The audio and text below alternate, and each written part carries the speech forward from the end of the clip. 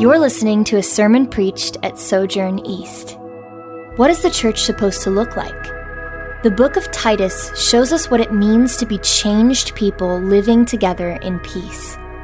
Welcome to our sermon series, This Beautiful Church, Seeing and Being the People of God. Before we welcome Pastor Kevin to the stage, would you join me in standing for the reading of God's Word? Today's scripture comes from Titus 3, 1 through 8. Remind the people to be subject to rulers and authorities, to be obedient, to be ready to do whatever is good, to slander no one, to be peaceable and considerate, and always to be gentle toward everyone. At one time, we too were foolish, disobedient, deceived, and enslaved by all kinds of passions and pleasures. We lived in malice and envy, being hated and hating one another. But when the kindness and love of God our Savior appeared, he saved us, not because of righteous things we had done, but because of his mercy. He saved us through the washing of rebirth and renewal by the Holy Spirit, whom he poured out on us generously through Jesus Christ our Savior, so that, having been justified by his grace, we might become heirs, having the hope of eternal life. This is the word of the Lord. You may be seated. Lindsay. Well, good morning. Peace be with you.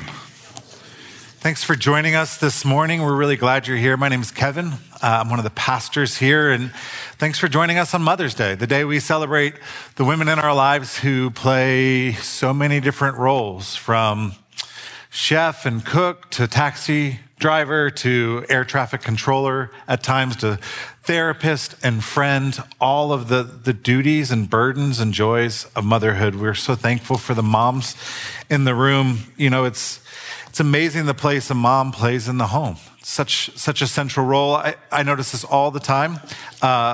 When my wife leaves, my kids cannot even see her leave. Sometimes she'll sneak out so they can't see. You know, I don't know if anyone else has that problem, but just, go upstairs, downstairs. All right, no one's around. Get in the van and run, go. And I don't know what it is. There is like a force field in our home that once she breaks that force field, the kids within 30 seconds start looking for her, and they'll come and ask me, Dad, where's mom? Where's mom? Where's mom? She's out. What do you need? I need mom is what I need, Dad.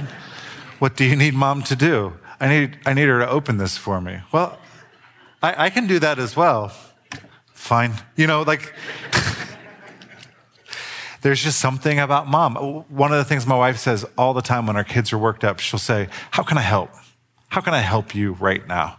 And I think that's such a great picture of moms, that they show up with an eagerness to help. This Mother's Day is particularly meaningful for me. I shared a number of weeks back, my mom fell incredibly ill. She was in the hospital for 50-some days, 30 days in ICU, and then another 30 days after the hospital in rehab. But she just recently got to go home. She's back in her own home right now, and we can clap. I mean,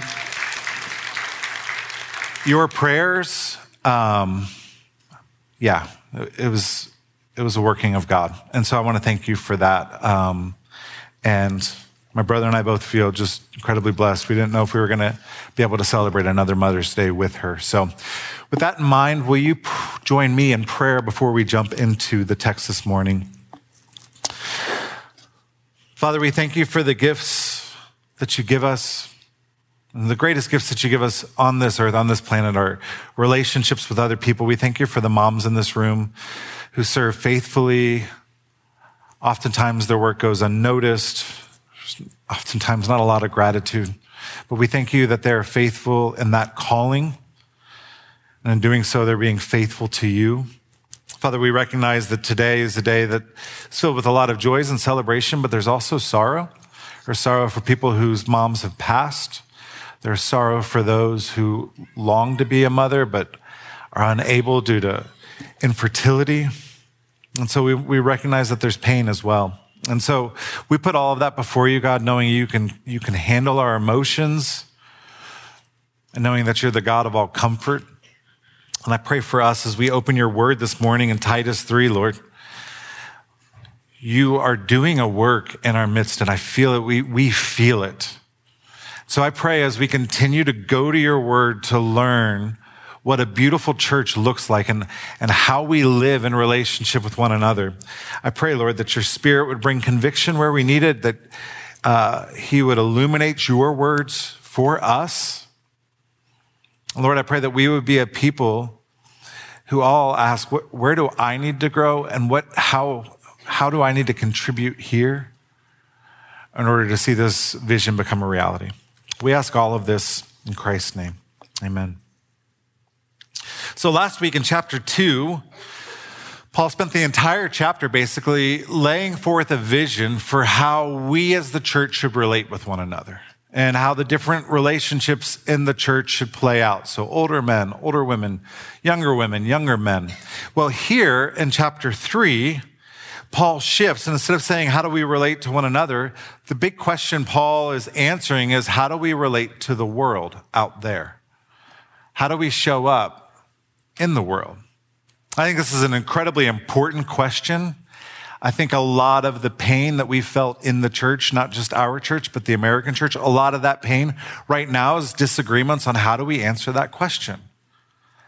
How do we as the church show up in the world?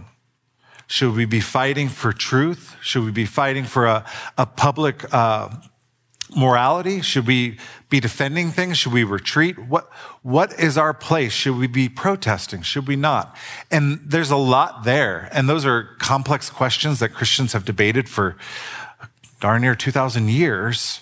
How do we do this well? How do we as a church show up in the world? Well, in the text that we're looking at today, Paul doesn't say everything that there is to say. But he does lay out his understanding, the foundational truths for how we as the church show up in society. And he begins, verse 1 of chapter 3, he's telling Titus, who's going to be pastoring a bunch of people, he says, remind the people, and that word remind is really important. It implies that what Paul is about to say isn't some new revolutionary idea, but instead it's something that was taught regularly, and the things he's going to call the church to are genuine and obvious implications of the gospel. None of this should be surprising to the churches. He says, remind the people to be subject to the rulers and authorities, to be obedient, to be ready to do whatever is good, to slander no one, to be peaceable and considerate, and always be gentle towards everyone. How do we show up in the world? Paul says, first, let's talk about government. We show up in our relationship as Christians with the government. He says we should be subject to the rulers and authorities. We should be obedient, and we should be ready to do whatever good there is that we can do. And so what this means, I think at a most basic level, Paul is saying is that as Christians, we should be exemplary citizens. We should vote. We should pray for our leaders, we should pay our taxes, and we should be on the lookout to see any good that we can do in society, and we should step in and offer our help and our services. He doesn't say a thing about raging against our government, raging against our leaders. His kind of the basic principle is Christians should be excellent, exemplary citizens. And I don't think it's a stretch to connect what Paul's teaching here with Jeremiah 29, where Jeremiah was told to seek the welfare of the city, and in its welfare, you'll find your welfare. I think that's Paul's general approach, is we should show up with a spirit of helpfulness. Now, if you're thinking, it's easy for Paul to say he didn't have to put up with the horrible leaders that we have in America, whether that you view the horrible leader as our current president or our previous president. And I always like to remind people, no, he had to deal with people who are much worse. Nero was the emperor at the time that Paul was writing this letter. He was writing it in Rome, where they had gladiatorial contests, where there was persecution, and you had crazy men with unlimited power who could do whatever they wanted. And yet Paul, he says the general posture is be a good citizen.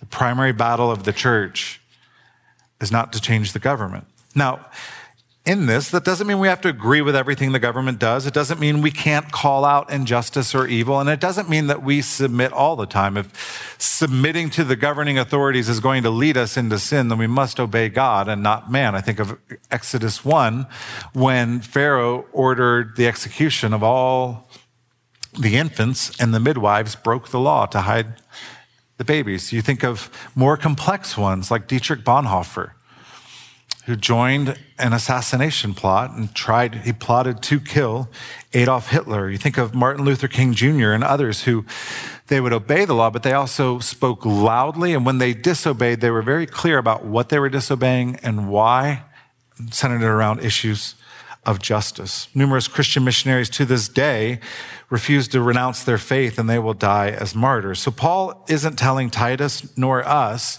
that you have to comply no matter what. There are exceptions. You know, if Nero comes and says, I need some of your oil so I can burn other Christians, you say no and you resist. But those are the exceptions. And I think we as a society, we love the exceptions. We always go to the exceptions instead of saying, what is the rule? And the rule is show up well, be a good citizen, pay your taxes. And if you see needs in your community, in your neighborhood, be eager to meet them. He moves on beyond the political realm into our relationships with just other people in the world. So it could be our coworkers, it could be your server at lunch today, could be your neighbor. And he says, when we show up in the world, he gives a number of things. He says, number one, we should slander no one. Slander, the word here, it means to insult or speak against or tear down with our words. Not only should we not slander one another, we also shouldn't slander those in the world. I think this is really challenging. You know, there's billions of dollars of news media that I'm guessing a lot of us consume is filled with people offering opinions that will oftentimes be slanderous against certain leaders or other people out there. I mean, that's the spirit of our age as we tear people down with our words. And Paul's saying we, as the church, when we show up in the world, we should speak words of blessing and encouragement. Again, that doesn't mean we can't call out evil or sin or injustice, but we should slander no one. Next, he said we should be peaceable, have a posture of peacemaking, of bridge building, we should be people who tend to de-escalate situations, not escalate them, who wind things down, not wind them up. And again, in our day, in this age, there's a whole lot of people who are eager to wind things up. But as the church showing up in the world, we should come and say, how can we wind this down? How can we relieve some of this tension and stress? How can we work towards peace? He continues, be considerate, be gracious. It's courtesy. This word could be big-hearted people who are eager to find common ground. And then lastly, he says, always be gentle towards everyone, which is so convicting. He doesn't say, strive to be gentle towards your friends. Always be gentle with everyone. Gentle with our words, with our attitude. John Stott says there's no limit either to our humble courtesy or the people to whom we are to show it. Think about the picture that Paul is painting here. When you hear these things, they sound hard and maybe you even disagree with some of them. But think about the picture. Let's zoom out. What's the picture Paul's painting of a Christian in the world? It's someone who shows up, who's not stirring up a lot of fights, who's a good citizen, who's a good neighbor, who's eager to do what is good, who they're not tearing people down with their words. They're the people you go to when you have a conflict, not because they're going to rile you up, but because they're going to wind you down and work to bring resolution. They're big-hearted. They can engage with non-Christians and talk with them in such a way that they don't treat them like they're an enemy. And they're profoundly gentle with everyone they encounter. It's a beautiful picture. I don't know how well Christians in America are living into that picture. I think that there is a combativeness in our age, a defiance. I think we want to turn every issue into a moral issue, a hill that we should die on. And Paul's telling the early church, hey, show up and be good people and do good works and be kind. Why? Why does he say this? Well, it goes back to what Paul taught us last week, so that in every way we might adorn the doctrine of God, our Savior. He's saying that our lives are going to bear witness to what we believe. And this seems to be the approach of the early church. We see this with Paul, but you can go to Peter, 1 Peter 2, where Peter said, live such good lives among the pagans that though they accuse you of doing wrong, they may see your good deeds and glorify God on the day he visits us. And so this seems to be the church growth strategy in the early church. This is what the podcasts were about, the books were about. How are we going to grow our church? In the early church, they said, this is what we're going to do. We're going to worship God, we're going to pray to God, we're going to serve God, and we're going to live very beautiful lives. And we're going to serve and bless other people. I mean, they didn't have money. They didn't have connections for the most part. The early church was poor and powerless, and yet they transformed the world because they showed up in life in these kinds of ways: loving, peaceable, gracious, generous, serving the poor. And this approach, it continued on for quite a while. In the 3rd century, there was a man named Cyprian who was a bishop in North Africa. And at that time, I read this a couple months ago and it's stuck with me ever since. At that time, Christians were being marginalized by society. Some were being persecuted. Some members in his congregations, some had been put to death by the authorities. They were struggling. Ironically enough, a pandemic had just ravaged their community. They had buried a lot of their fellow members. And the church was disheartened and losing hope and losing focus and kind of losing a sense of why are we here and what do we exist for? And Cyprian, he wanted to encourage the church to stay true to their call and their calling. And Alan Kreider, who's a church historian, he writes about this, that for Cyprian, that meant embodying the Christian good news, bearing it in their bodies and actions, living the message visibly and faithfully so that outsiders would see what the Christians were about and ideally would be attracted to join them. So in 256, Cyprian wrote a treatise of encouragement for his people. Beloved brethren, he wrote, we are philosophers, not in words, but in deeds. We exhibit our wisdom, not by our dress, but by truth. We know virtues by their practice rather than through boasting of them. We do not speak great things, but we live them. I think of that line a lot. We do not speak great things, but we live them.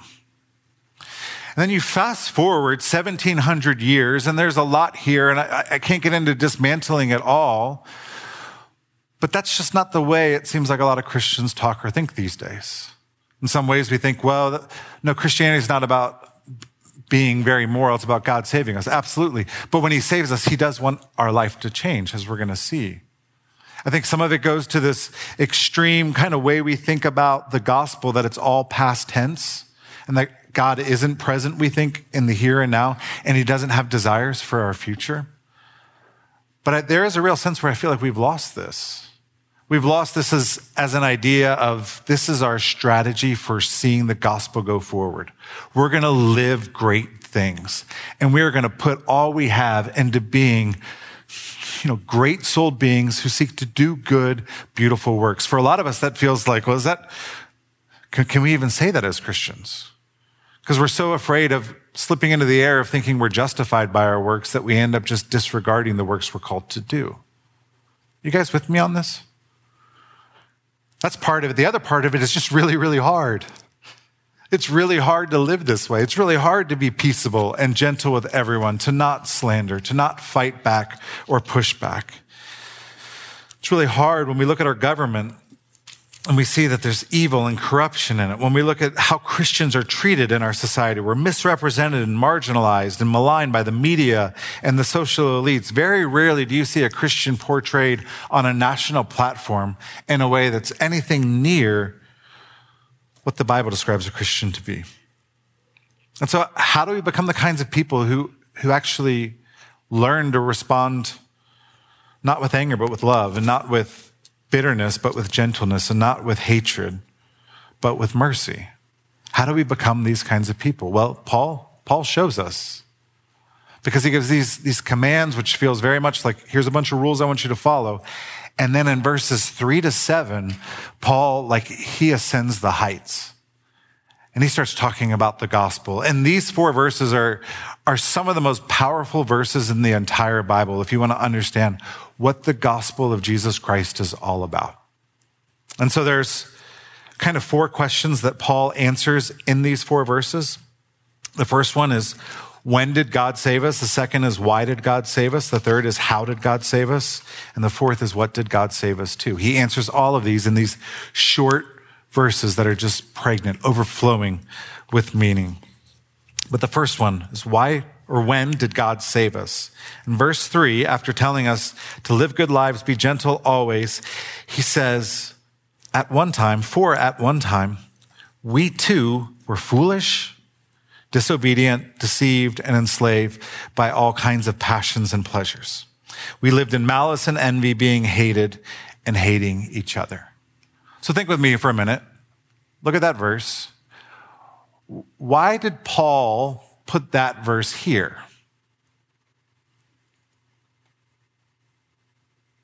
After he's telling us to do all of these good works and good deeds, then he goes back to the Christian's past, and he includes himself in it. I love that Paul includes himself in it. He doesn't say, for you miserable Cretans. He says, we were all of these things. Well, he's not doing it as kind of a backhanded dig on the people out there, saying they're so evil.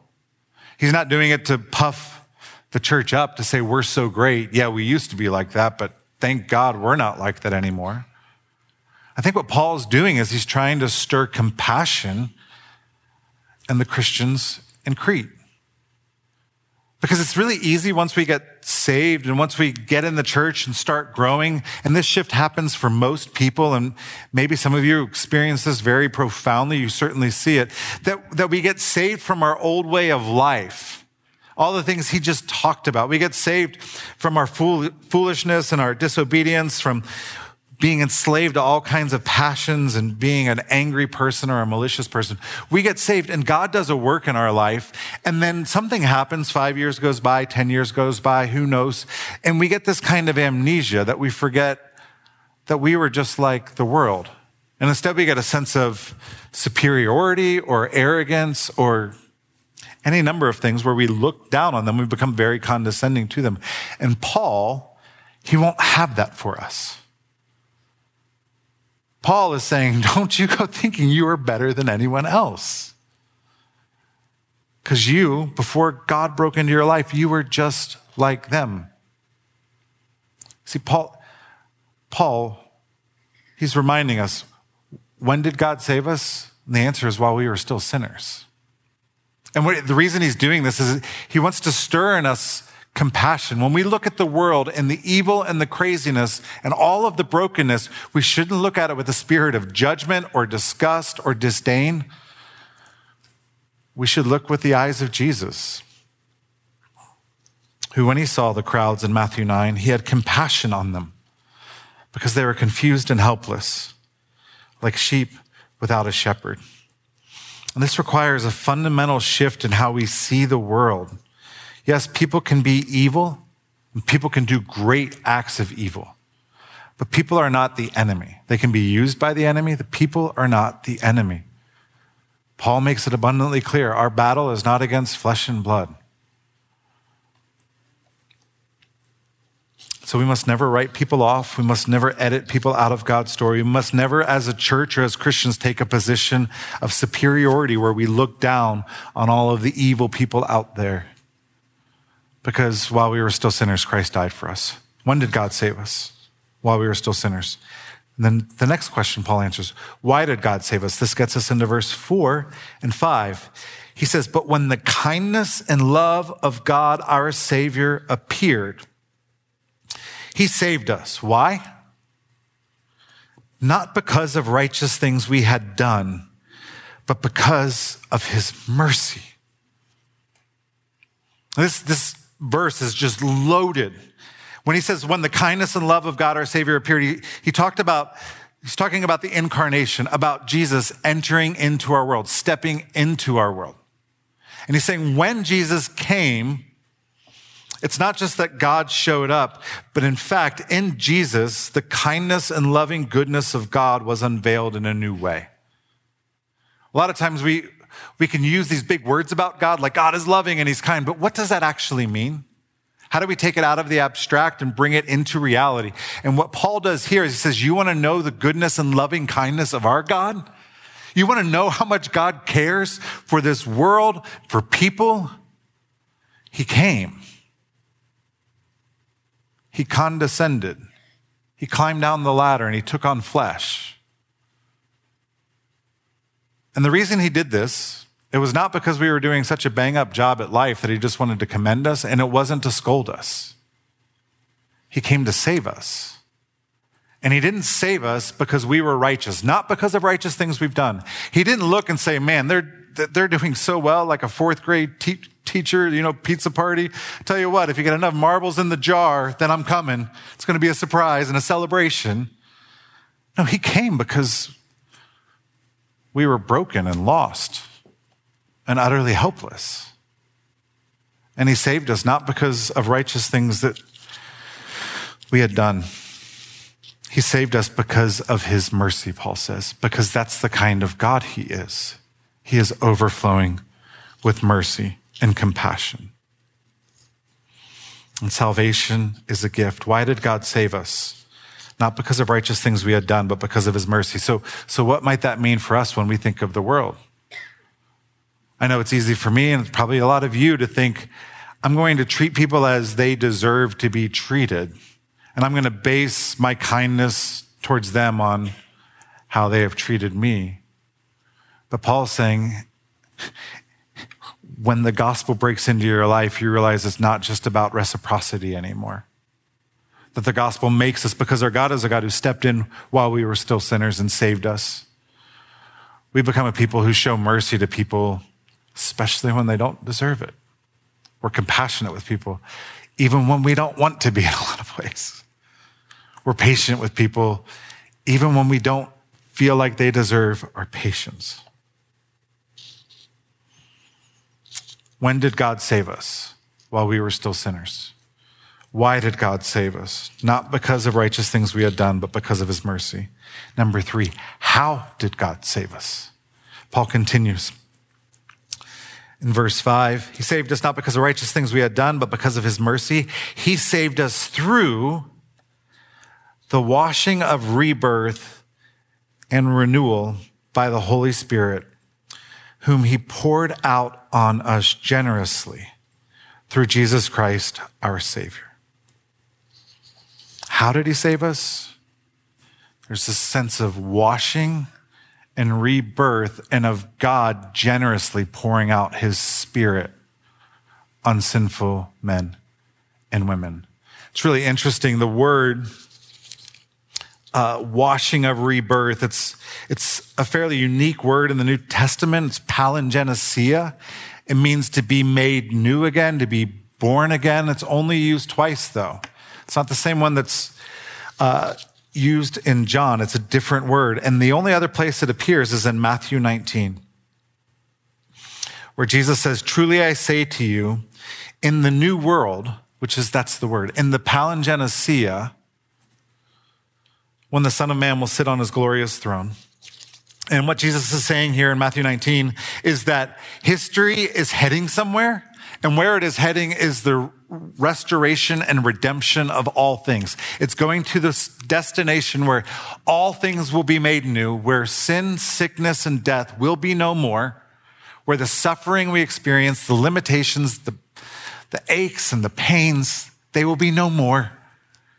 And we will be with God, and he will rule over us with graciousness and generosity and love.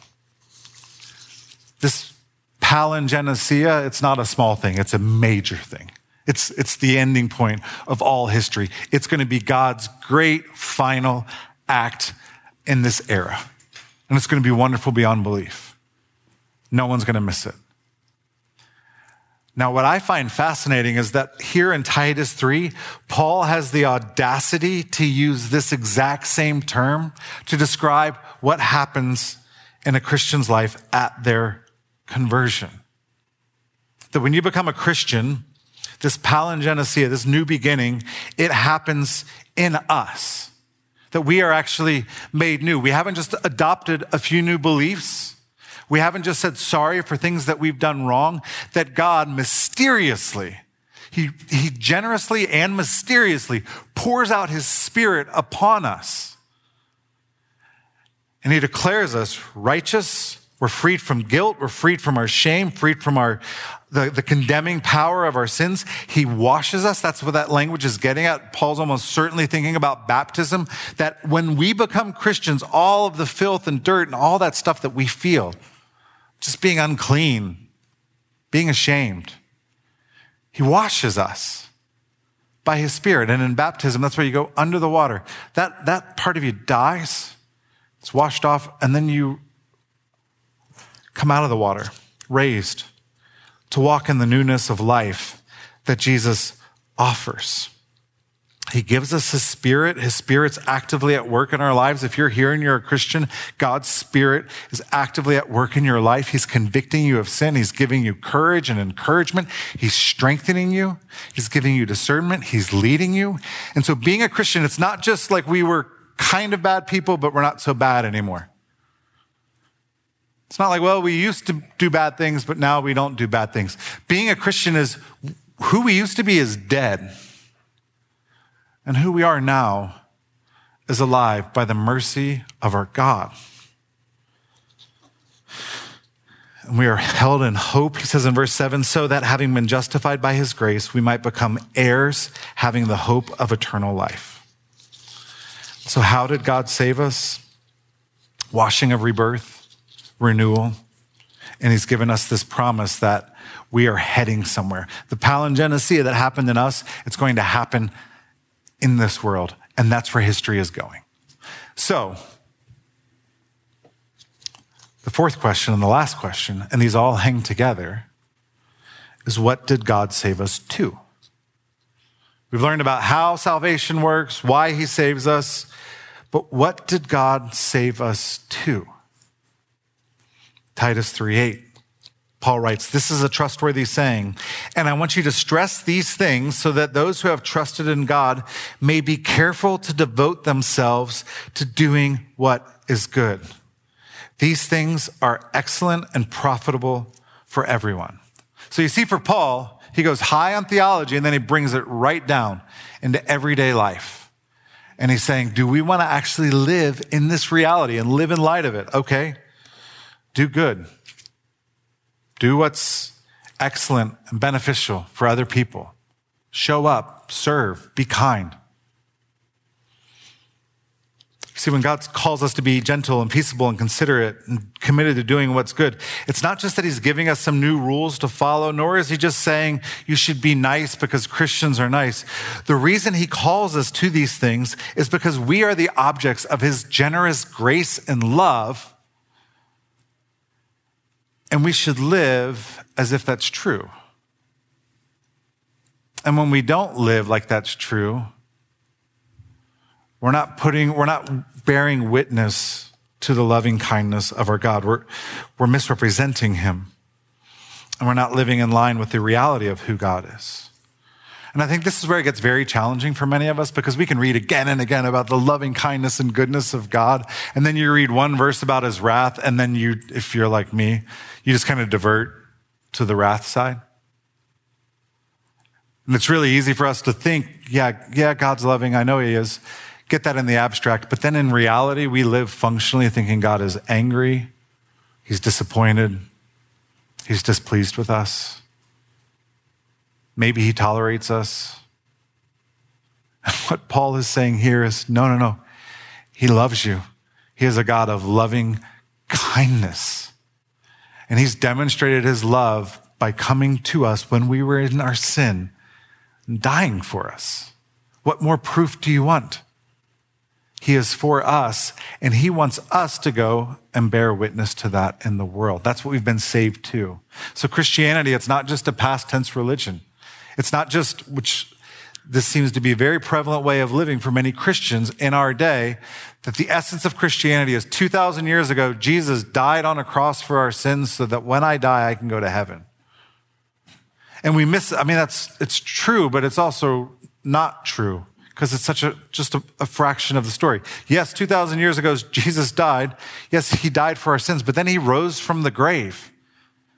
And he's made a bunch of promises about where history is going. And we are heirs, as Paul says. We are heirs having the hope of eternal life, that Jesus is taking history somewhere. And God is just as active in our world today as he was 2,000 years ago. And he calls us to play a part in what he is doing. So this call to do good, to be kind, to be gracious, that's not just we want to pass the test when we die so we can get in through the pearly gates. God is bringing about a new reality through Christ and all who follow him. And he's telling us, bear witness to that. So friends, I hope you see what I'm saying.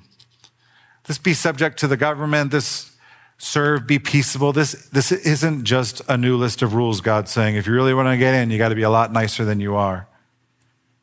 Instead, Paul's saying we adopt this posture because in doing so, we display in a small and imperfect way, we display to the world who our God is. And when I think about the challenges facing the church in the years ahead, our credibility is probably at an all-time low in our society. The church's credibility. How many moral failings, how many pastors and sex scandals and abuse scandals can be on the front page of the newspaper before you just have a real credibility problem? And when I look to the future, because I'm really hopeful that God's going to do some wonderful things, not just in our church, but in our society. I'm really hopeful, but he will do it through us. And how will it happen through us? And I don't think it's going to happen by us just gaining more knowledge. I don't think it's going to happen by us just reading the Bible more and developing better arguments and better apologetics. I do think that's important and we need to be doing that. But I think the real way that we see the gospel move in power, if God generously decides to do so, it will be through us, through our lives and our relationships and our works. I think those things will be our apologetic.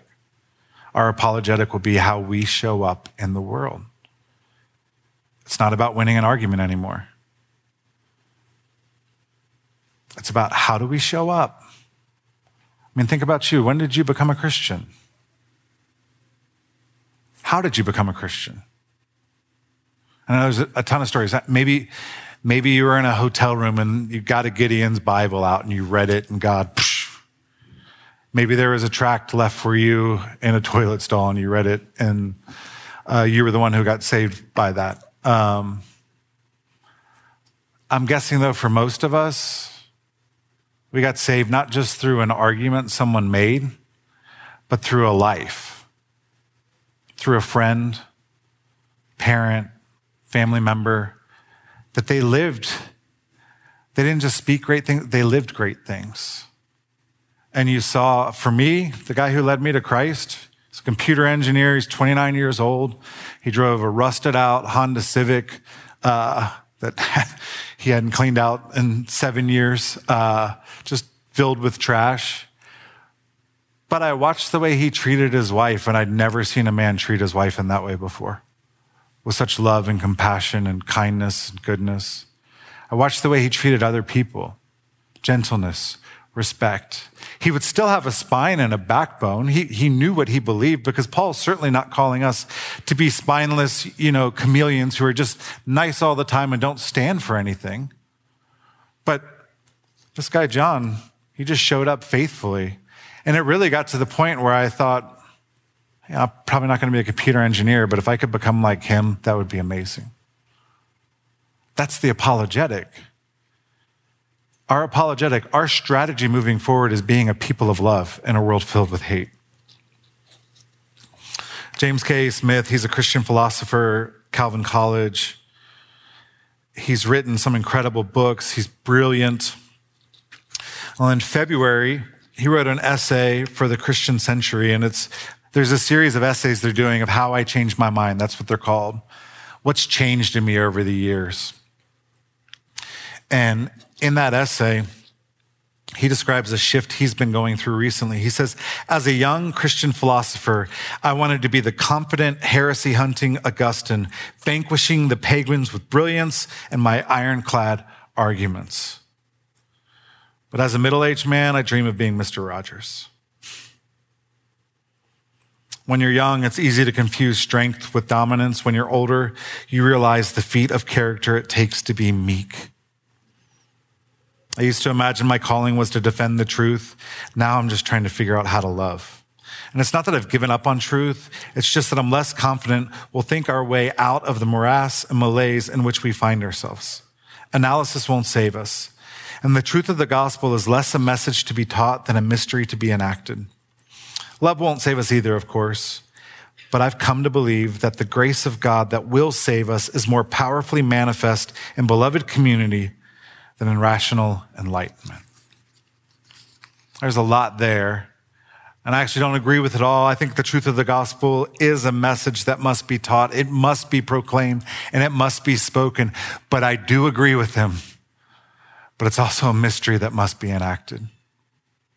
And I think the strategy of we're going to get the best airtight arguments for why the gospel is true. And we're going to go out and we have systems and structures and we've got the books and the pamphlets and we've got all of these strategies, which there's nothing wrong with them, but they ring hollow when we're not actually living and embodying the mystery of godliness in our lives. And I completely agree with him that the grace of God that's going to save us, it's more powerfully manifest in beloved community than in rational enlightenment and learning more knowledge. If you really want to see the mystery of God's grace put on display, it happens in our relationships with one another. And so this is a challenge. It's a call to be a beautiful church, and it's hard. And I know there's just so many people here in so many different places. If you're here and you're not a Christian, I want you to understand the essence of Christianity is not about doing good so that God will love you. It's about God and his loving kindness sending his son to die for your sins, but then he wants to transform you. He doesn't want to just tweak some things. He wants to transform you. He wants to palingenesia to happen in your life. So it's not just about forgiveness, although he offers that. It's not just about mercy. Absolutely, that's there. God wants to turn you and shape you into someone who is beautiful and who lives a beautiful life marked by grace and mercy. If you're here and you consider yourself a Christian, I want to ask you, have you experienced this power? Has the Spirit of God broken into your life? If you're a growing Christian, how are you showing up in the world and in your neighborhood? If your neighbors were given 3 or 4 adjectives to describe you, what do you think they would write down? It's the most compelling testimony is a life of love. I mean, that's Mother's Day, right? The most compelling testimony is a life of love. In the end, we celebrate great moms. Why? Because they showed up and they loved us. And they failed and they stumbled and they had bad days, bad weeks, maybe bad months. But they lived a faithful life of love. And that's the mark. And that makes us who we are. And in the same way, that's the calling put before us here in Titus 3. As we move to the Lord's table, and we're reminded of what Christ has done, and we participate in the mystery of communion. If you're here and you're a Christian, this is for you. This is where we're reminded that Christ's body was broken for us and his blood was shed for us, poured out for us, so that we might experience grace and mercy, we might be forgiven. But when we feast on this meal, we are also being reminded that God strengthens and sustains us today, and this pushes us out into the world.